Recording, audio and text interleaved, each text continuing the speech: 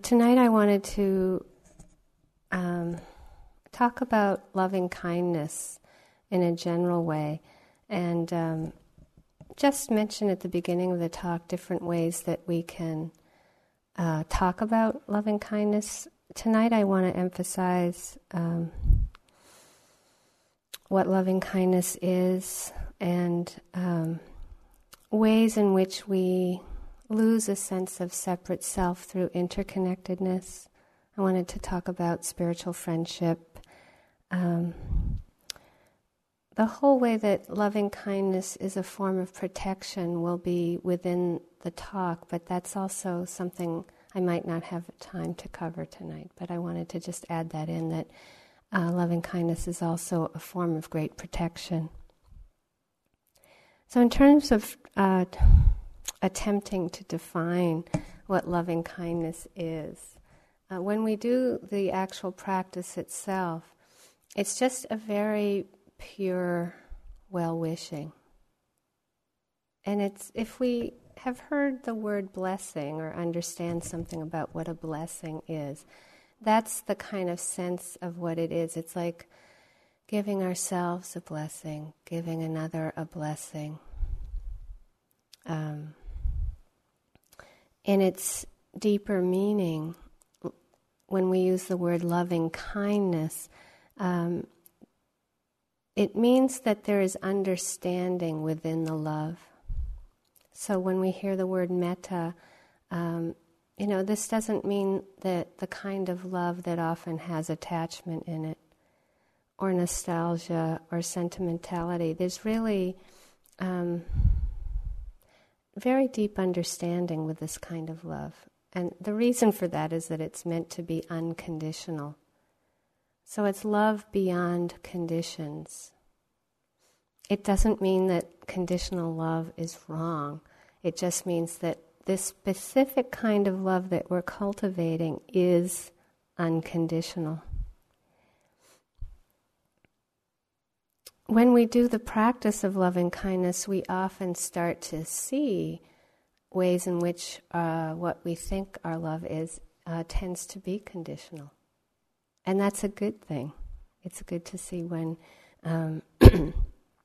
there are ways in which our love has aspects of neediness or attachment with it, rather than that just this pure well-wishing.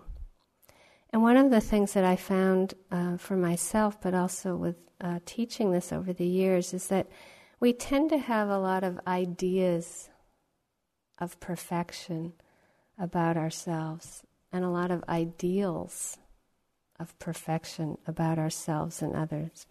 So conditional love is how we think we should be, or how we want to be, or how we think others should be, or how we think, that we want others to be. You can just see how much that's operating in our relationship with ourselves or others. It just to take a silent day of meditation, or even 15 minutes of silent meditation, we really start to see how much judgment we have about ourselves and others. So that it's not that we're not meant to see that. It's really meant to be that we start to see that, so that we can develop a love of ourselves and others in spite of this. That we don't have to fall prey to these judgments or ideas of perfection. So again, loving kindness isn't, a self-centered attachment or a self-centered nostalgia or sentimentality. And the opposite of loving kindness, of course, is anger. And we know that we feel the most separate and disconnected often when we're the most angry. And we know how painful that is. And again, I'm not saying that the experience of anger at all isn't something we work with, and it's acceptable, and it can be important information. It's just in describing loving kindness, it's loving kindness isn't the experience of anger, of loving kindness. When we feel loving kindness, we feel very connected. A deep experience of loving kindness is feeling completely interconnected with all beings. there are two ways that we can describe the truth. There's a great teacher that is dead now, but his name was Sri Nisargadatta Maharaj, and he described two ways of perceiving the truth. Love tells me I'm everything. Wisdom tells me I'm nothing. And the loving-kindness practice is really a lot about developing this understanding that love tells me I'm everything. And when we hit a barrier between ourself and ourself, or we hit a barrier between ourself and another, it also requires wisdom. So those practices of mindfulness and loving-kindness interweave. And I'll refer to that a lot during this talk, and also we'll all refer to it during this retreat. It's not that the two practices of Vipassana or mindfulness practice or loving-kindness can be kept separate. They start to interweave because we need the wisdom practice to help us overcome our resistances to imperfection.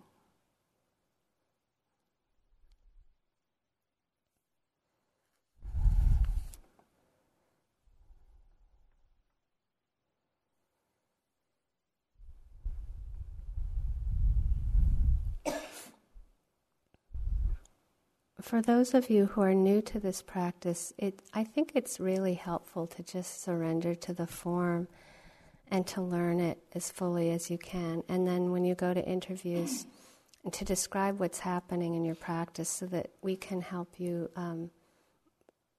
find ways of refining that to learn what works for you in the practice. If you have done this practice before, please feel permission to explore what works for you and strengthen and deepen that. And again, to use the interviews as a time to get feedback on that. So that when we start to teach this practice, for people that are learning, you have to start somewhere. And when I first learned it with Sayadaw U Pandita, a teacher of mine from Burma, he told me, it was very simple instruction. He just said, do yourself for 10 or 15 minutes until you really feel it for yourself. And then for the rest of the sitting, send metta to a benefactor. And then during the walking, when you're eating, when you're brushing your teeth, you send the metta to a benefactor. And when he gave me that instruction as I was bowing and leaving the interview, when he said, just do yourself for 10 or 15 minutes until you can really feel it fully for yourself, I was thinking, oh no. Because that was myself, I knew it was going to be the greatest challenge. And the instruction was so much assuming that would be easy. So for some people, when they start this practice, it's really easy to do oneself, and that instruction is really fairly useful and helpful. And for some people, that instruction of starting with oneself can be difficult. But I learned how to work with it, and basically what I learned in doing this practice, and when I first did it, it was like 2 months, and the next year I did 2 months. It was really seeing how all the instruction is meant to do is to help us find what's easiest for us to connect with.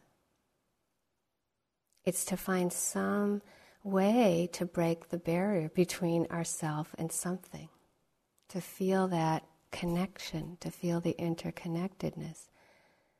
So when I was starting it, it just felt like I didn't understand that when I was first practicing it.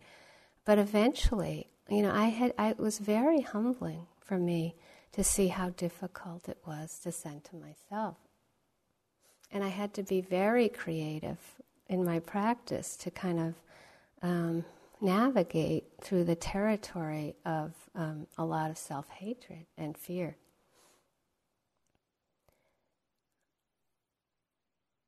The instruction generally with concentration practice is with the metta to find something that's the easiest for us. So eventually I started with a benefactor, And that became too difficult as well. So my first week of the practice was very difficult because not only was myself difficult, but then the benefactor got too difficult. And it was just like, again, I was like, wow, so then I shifted to a dear friend, and that worked for me somewhat. And then, after a few, hours of that, I started to hit too much difficulty again. And I had brought this little stuffed animal with me to this retreat. And this is not traditional, to send to Lovingkindness to a stuffed animal. But at some point, I was trying everything. I was trying rocks, trees, anything breathing. I thought, better to do a breathing being than resort to a stuffed animal, right? But eventually I had to face that was where I had to start in relationship to myself. And again, it was so humbling. But in the West, it's kind of the norm. It's often very difficult for us to wish ourselves well. Not maybe to that extreme, but it is often the difficult category. Or we really have to kind of do ourselves a bit and then move to something easy, and then maybe we move back to ourselves a bit. But generally speaking, I find that culturally, this is not such an easy practice. And if it is easy for you, enjoy it. And if you have a benefactor that's working for you, enjoy it. If you can't find a connection with the person you've started, we joke about auditioning people. Audition people. Try a few, and if they shift, if they're more of a dear friend category, great. So again, you can just imagine, classically or traditionally, the idea is that being is an elder. But culturally, again, usually for us, it's often a child. Or a dear friend of mine in Honolulu really taught me about this. She taught me she couldn't find a human being, but her cat really worked for her. And she felt so guilty because she couldn't feel it for her husband. She couldn't feel it for her children. And I'm like, try a cat. It's like, and she just didn't want to hear that her cat was her benefactor.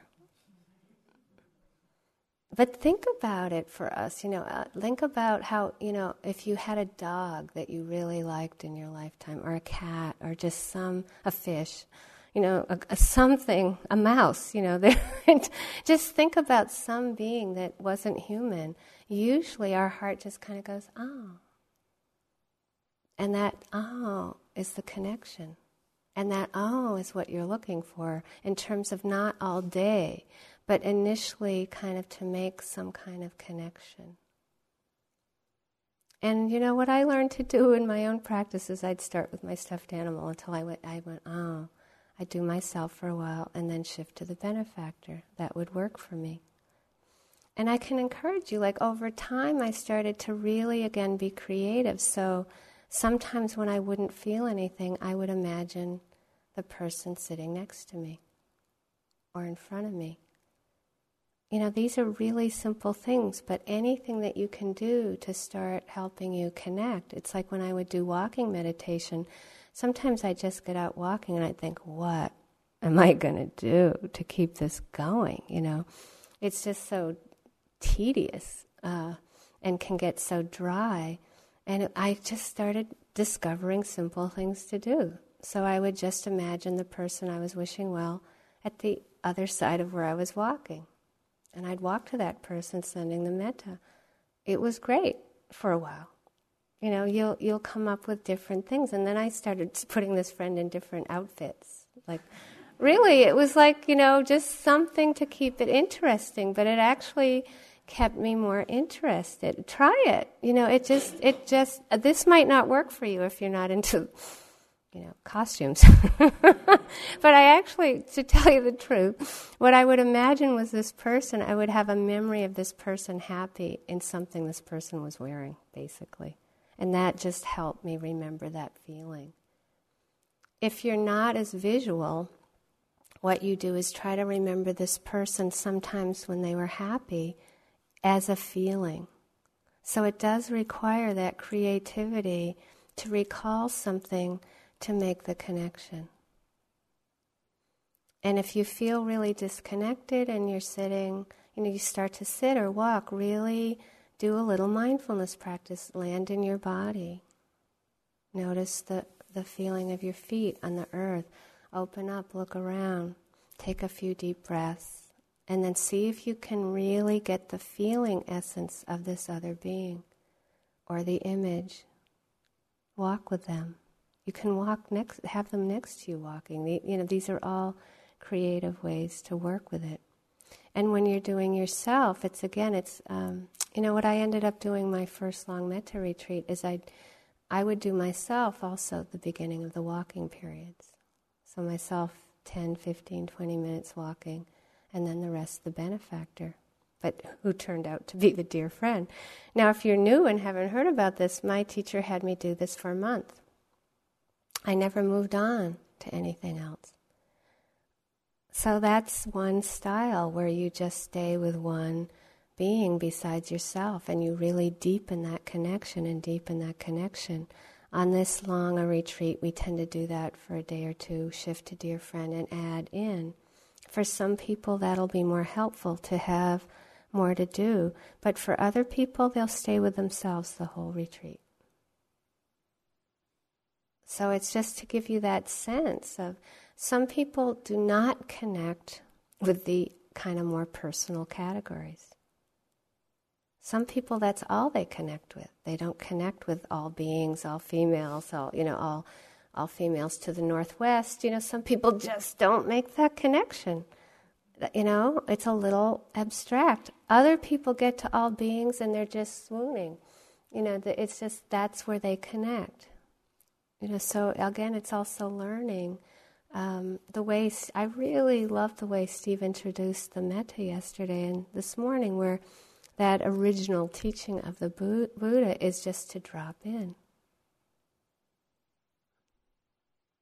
Very simple. That's the experience of metta, where you just drop into the heart, and one realizes that your heart is the heart of the world. And if you drop into your own heart, there is no giver and receiver, and there's just this dropping in and then extending or permeating. And I really feel like the categories of people and the phrases are really helpful, because we can't always have the amount of energy and clarity to just drop in like that. Sometimes we will, and we won't need the phrases, and we'll just drop into that purity of heart without having to do much. Other times we really need the support of the phrases and the different people or beings that we use.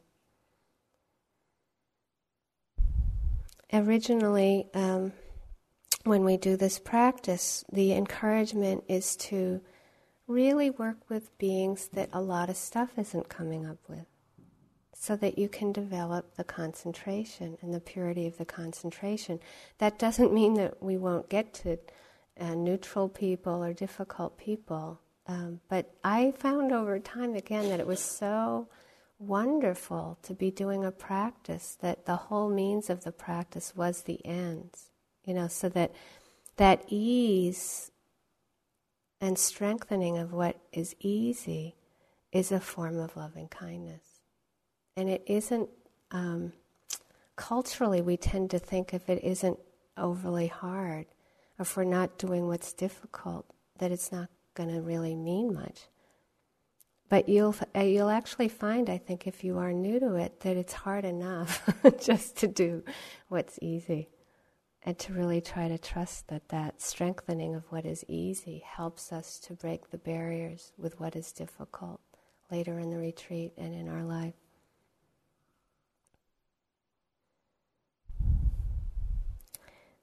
If you find, again, that the teaching with the metta practice, with the concentration, is really to keep going with the phrases, with the feeling essence of the person. And if something comes up, like a strong desire, or knee pain, or boredom, the initial instruction is to ignore it, and to see if you can keep the loving kindness going. And if it kind of comes up again, you try to ignore it, keep it going. If it gets too hard, you shift to, like if you're doing benefactor, you shift to yourself. If you do yourself and that happens, you shift to benefactor. And then if you try that and that, you're just finding it too hard, then you shift to something like the breath. You still don't work with what is actually coming up, and you just kind of get some space, body, sound. You can just be with what's happening, and then if it's still coming up, then you're mindful of it. You let it come and go by itself. You just go back to some mindfulness practice, and then when you're ready, you start in again with the phrases, the image, yourself. So that's the kind of classical way to do the practice. What we've also discovered in doing this practice, that there is a sort of middle ground there, where if you keep the metta phrases going, or you're working with just the feeling essence and the feeling of metta, and say boredom arises, you can just wish the boredom well. Or if you feel that the heart is really numb or tight, you would just start to try to wish that part of yourself well. And I have found that a really helpful way to do the loving kindness practice. We're not trying to rip our petals open in a metta practice. What we're trying to do is learn to be okay and accepting of whatever's happening. So we're not trying to get rid of sleepiness, we're not trying to get rid of the boredom, but there is a way that you can, say you're doing the benefactor and some of this stuff comes up, just shift to yourself, wish yourself well, and then if it feels like the stuff is still coming up, see if you can make space for wishing these parts of yourself well. And if you can do that, it really also helps deepen, how we are with just how things are. Accepting imperfection, letting things be as they are. It's all a form of acceptance and loving kindness.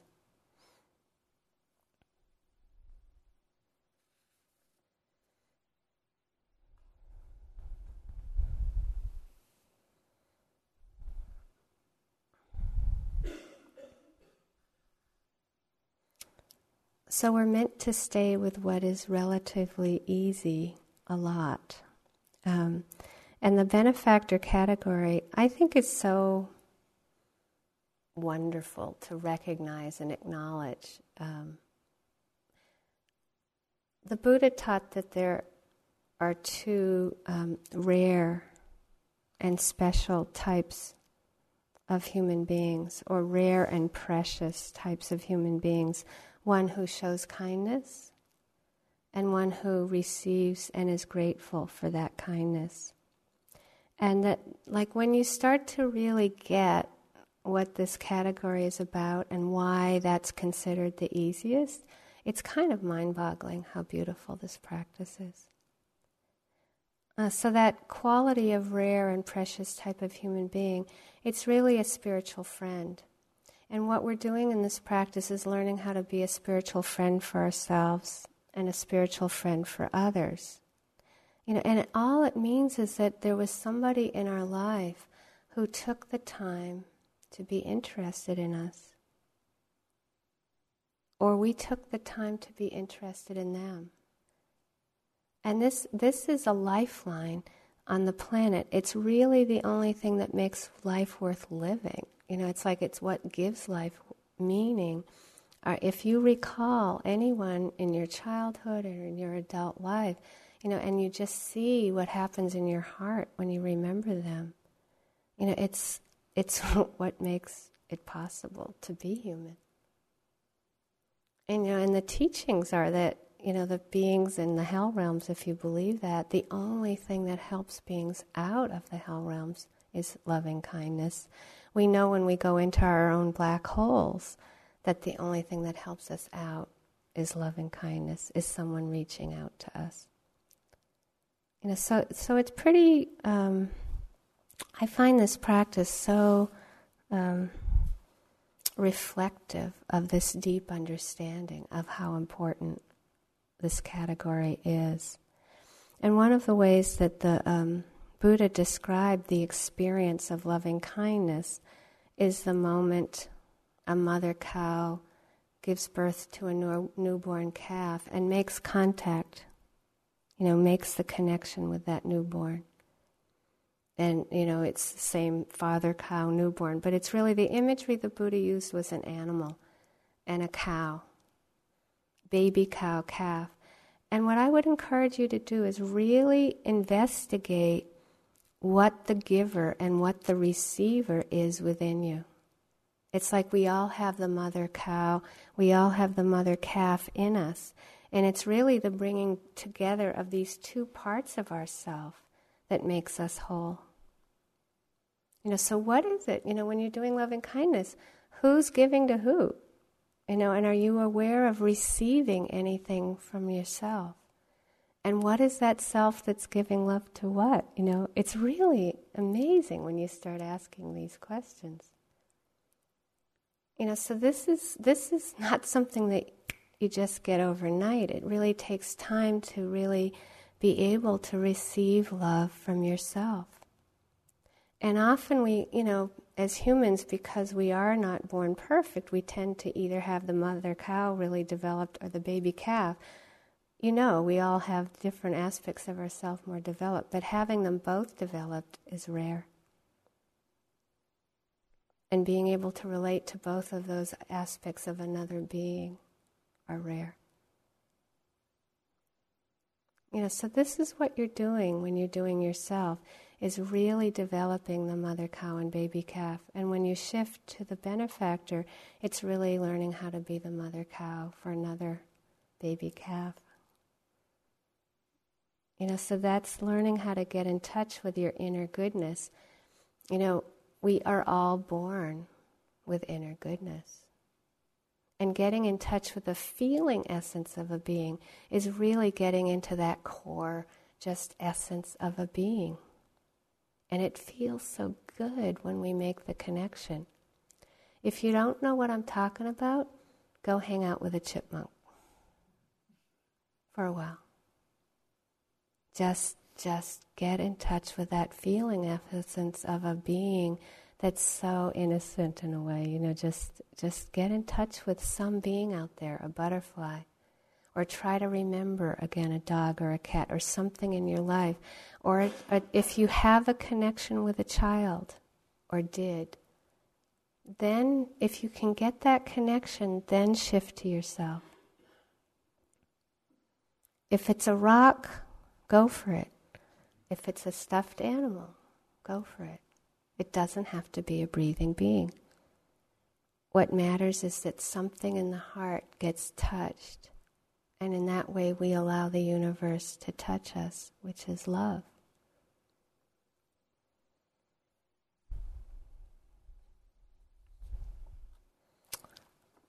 I had a professor when I was in college that, it's a longer story. I really love nature, and in a way, Mother Earth was my benefactor and lifeline and teacher. And this professor was a naturalist, and this is long ago, one of the first great environmental activists in the country. And he was a Quaker and really loved life and loved nature. He was like being with an elf. And I saw him outside one day with a class at a tree that I really liked. It was called a weeping beech, a beautiful tree. And he was pruning it with this whole class. And I thought he was hurting the tree. So I ran over and I started yelling at him for hurting the tree. And he started to explain to me that he wasn't hurting the tree, he was actually helping it. But there was something in his eyes that he saw my love of nature. And he also saw that I didn't understand a lot of nature in the way that could be helpful. And he kind of captured me through his love of nature. And that's how I am with a lot of my life in terms of learning. If somebody really loves what they teach, I like it. I get involved. If they don't, I don't learn as much. And I took tons of classes with him. Just it was so wonderful to have a connection with him. And when I left school, and there were a lot of things that are hard to describe, but I felt so worthless when I met him, and I used to do little drawings, but I used to just rip them up, and one drawing I finally gave to him, but I folded it all up and kind of, I treated it like it was no good. I folded it all up, put it under his door once, and he actually framed it for me and gave it back. That's an amazing being that can see how much I needed that to be appreciated in that way. So when I was going to leave school, he gave me a sketchbook, and inside it he wrote, I flow through you to others and dance along the way.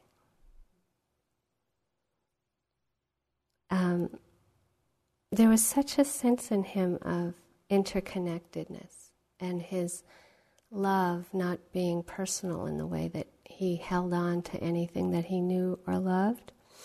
And the best thing I think I learned from him was that he wanted us to be better than him. In every way, he wanted us to surpass him.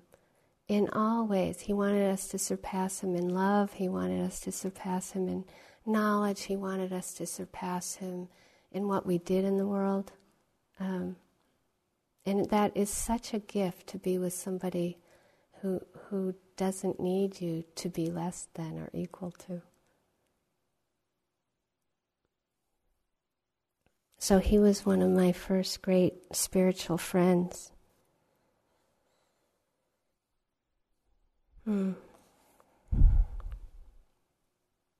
So a spiritual friend is meant to help us renew our spirits, whether it's with ourself, or ourself and another being.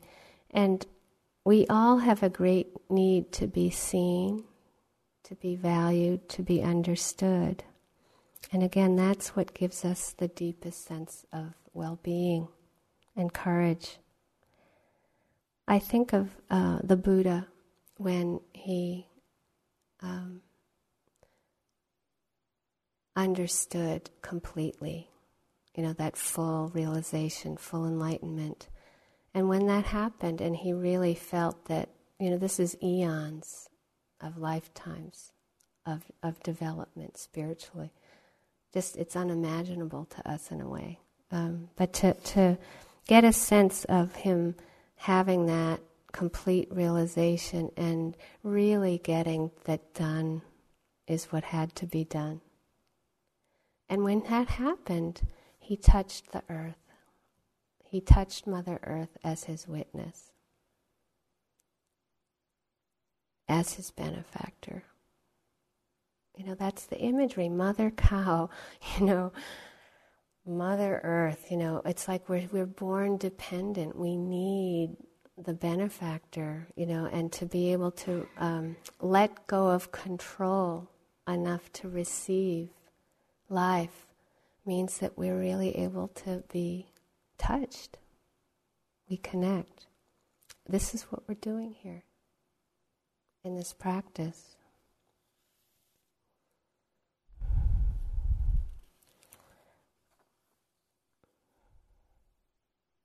This is a quotation from Hafiz. It's called Tripping Over Joy. What is the difference between your experience of existence and that of a saint? The saint knows that the spiritual path is a sublime chess game with God, and that the beloved has just made such a fantastic move that the saint is now continually tripping over joy and bursting out in laughter and saying, I surrender. Whereas, my dear, I am afraid you still think you have 1,000 serious moves.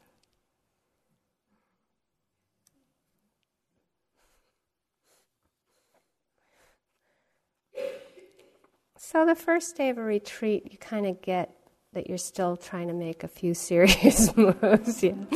But don't worry, a couple more days and there'll be more surrender.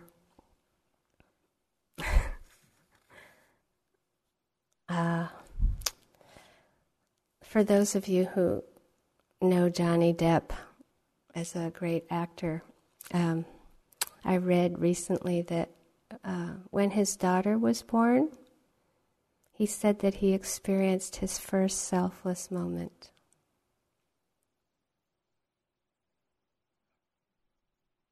Pretty amazing, huh? To go through that long, but to really get it at that point in time. You know, that's what the Buddha was teaching, that experience of well-wishing. Knowing that when we're wishing someone well or ourselves well, we know that that doesn't mean we can control the appearance of pain and pleasure.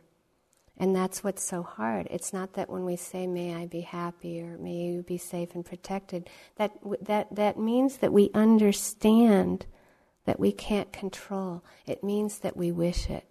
That's the purity. And that, that will just deepen and deepen as you do this practice. Sometimes you'll say the word, may you be safe and protected, and it will be meaningless because there's not enough energy. It's okay. There's something very different when you say, may you be safe and protected, and when you're doing your normal chatter. Yeah?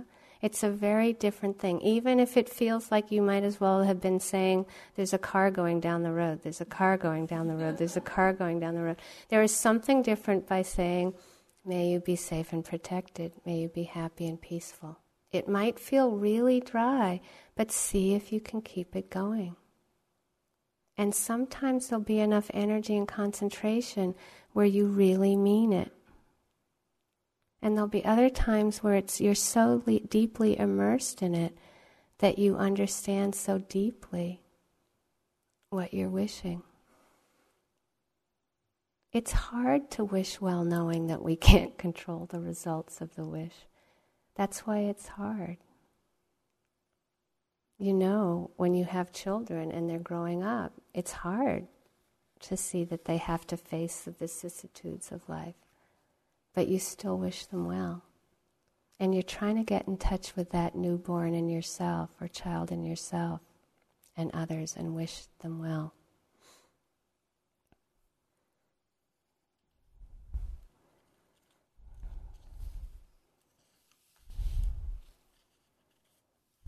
When I first started to do the phrases, there was this real cynical part of me. It was hard to do this for myself, so I hope you can realize that. I would say, may I be safe and protected from inner and outer harm. May I be happy and peaceful. Like my voice would actually go down, in my head. And by the time I got to strong and healthy a body, I was born dead, and I've had a lot of, hard physical karma. I'd get to strong and healthy a body, and this voice would go, yeah, right, It was just like, really, just this constant, yeah, sure.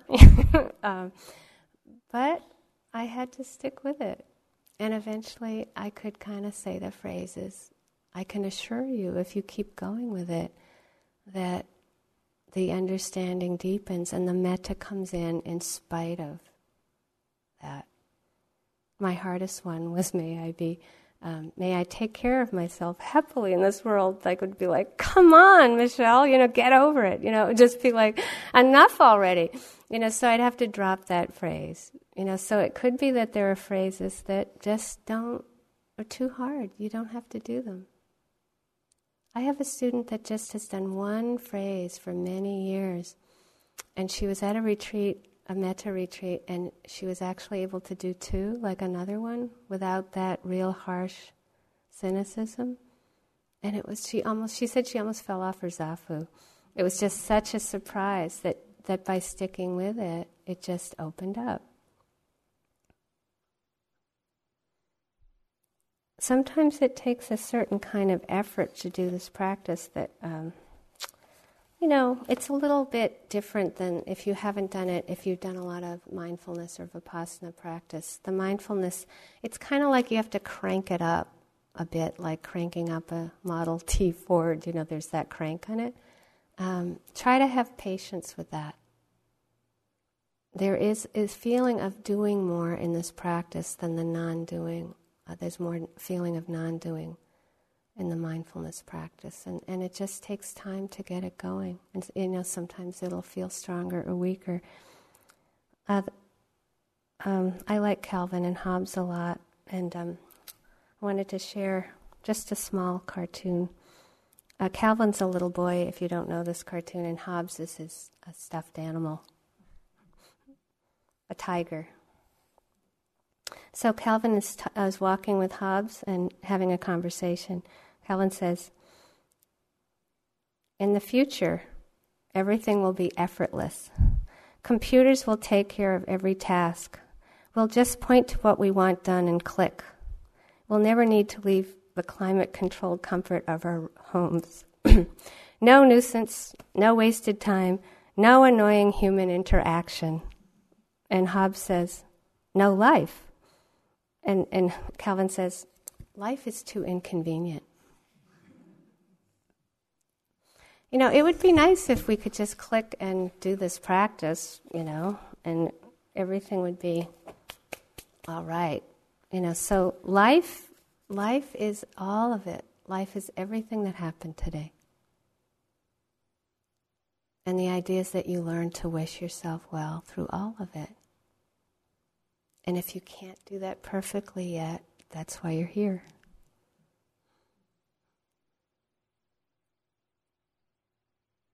And it can feel inconvenient. Life gets in the way. We get sleepy, heaven forbid. What's wrong with us?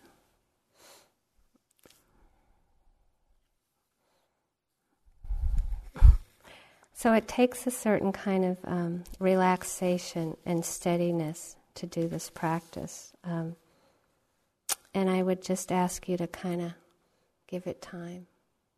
Kind of lean back in time and do the best you can, and then kind of relax into it. Do the best you can, relax into it. And you'll find your way.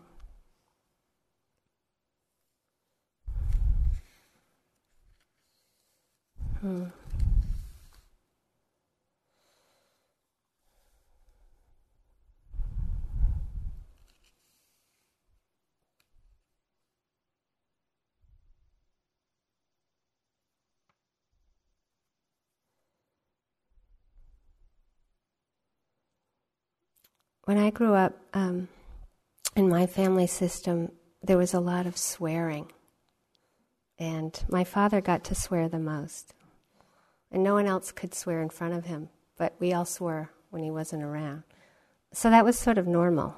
And when my father swore, he was really great at it, and he did it a lot. He was explosive, and so I grew up with that being normal, And my niece, one of my nieces, didn't want her children to grow up with that swearing as being normal, which is, of course, totally understandable, right? And so when I'm around her children, when they get frustrated, my little great niece will say, "Oh, for Pete's sake," and now she's learned to say, "Oh, crud," and it's so cute, it's just like, and her older brother is 9, she's 5, and they both have learned how to say, how we are when we get frustrated, there's some way that it kind of feels good, right, to say, and so they're learning to say, "Oh, for Pete's sake," and "Oh, crud," or "darn," but the way I grew up when I was frustrated was that those don't work. You have to say something stronger. So I won't tell the longer version of the story. I'll try to tell the shorter version. So her older brother, mostly the only thing he really likes to do, kind of in his spare time, is to play video games. And his sister, Brenna, I find tons of things to do. We just play and play and play and play, and it's easy. It's like she's a soulmate. We have a great time. But her brother gets jealous, and I'm really trying to find ways to connect with him. But really, I had to surrender, video games. But I can't even set a digital clock.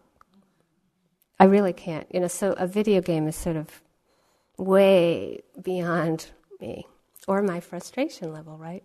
So they have this game with those cars that go fast. I don't know if you know. I mean, I don't even know what's really happening in these games yet. And you have this little station. And my 5-year-old niece was trying to tell me how to play, but they can't get that an adult doesn't understand, right? They grew up with it. They can't get that, like I can't get it. So Brenna will say, you do this, this, this, and this, and, and then Owen will say, you do this, and I really don't get it. So the first game we played, I wasn't even following the right thing. Like, if you know about them, like there's different squares on the set, and each one is a different car that you have your station, and you're getting one to go. But I thought I was getting this other one to go. The whole game. Like, it was incredible. So, okay, a couple games go by, I'm getting really frustrated, and I finally, find my right car, and it's constantly going backwards, and it's like, I can't turn it around, and I'm asking for help, and they won't help me, and finally I'm going, oh, and the older brother goes, Auntie Michele, and he goes, were you going to say the word shit? And I'm like, yeah, I was going to say shit. Meta's honesty, and it was really interesting because in his family, you're not supposed to say shit, right? So here I am, I know my niece is going to be really upset if he says, Auntie Michele, were you going to say the word shit? But it was true. I didn't get the T out, but I was like, shh, and then, so, okay, I admitted it. We start the game in again, and we're going along, and I'm really trying to restrain myself, I'm going along, and finally something happens, and I go, and he stops the game, he goes, Auntie Michele, were you going to say the word damn? I'm like, oh, yeah, I was going to say the word damn. We did that for a number of times, and I have to tell you, him and I connected. Somehow it was really weird, but this is how we connected. He was so happy that I was imperfect. And it's weird, but in the family structure, it's like you're not, he's been raised where you're not supposed to get that frustrated and say that. But somehow it released something in him that was just giggly and happy and wonderful. And, who knows? Life is a mystery, right? How do we understand these things? But we've been really close ever since. That it broke a barrier. And it was around me being willing to say, yeah, I was really frustrated, and I said the word shit, And that, it depends on your background, but it was, it's just really interesting to me. What is it that allows for a connection to happen?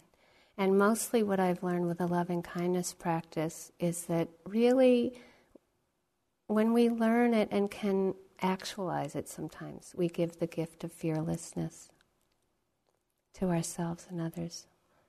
Because there's such a deep acceptance, just such an utter deep acceptance.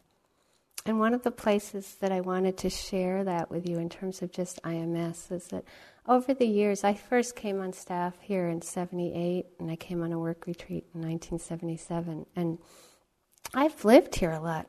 In teaching, I lived in the building for years before moving out as a teacher. And a lot of my possessions are all over the place. Like when you walk through a hallway, or there's a shell that my aunt, the only thing I have from one of my aunts is in the office downstairs. There's a shell there. It was there.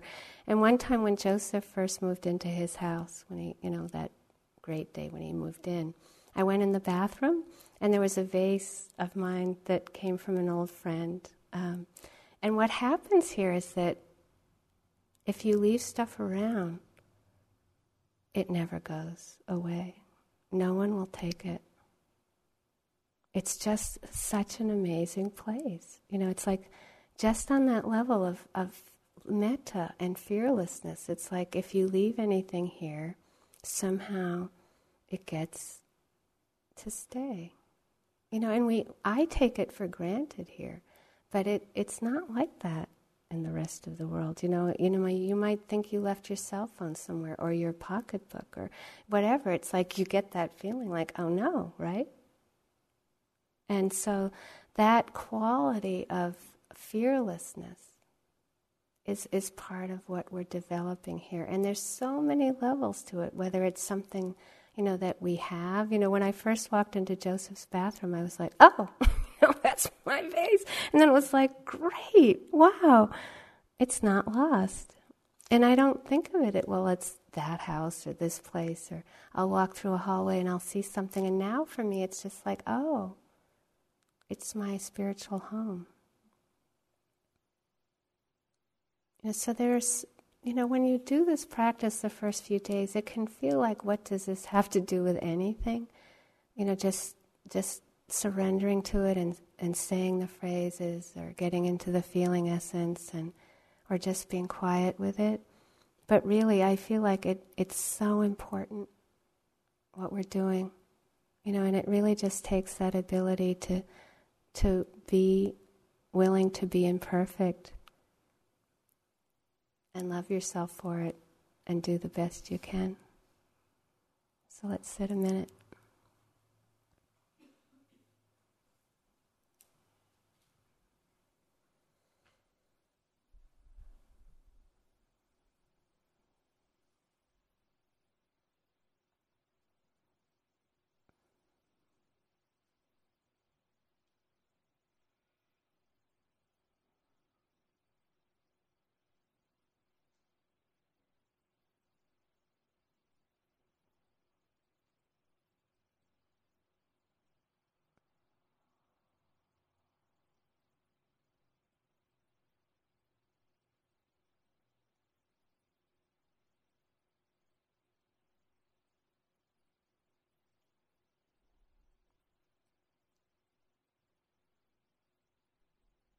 May we give ourselves and others the gift of fearlessness.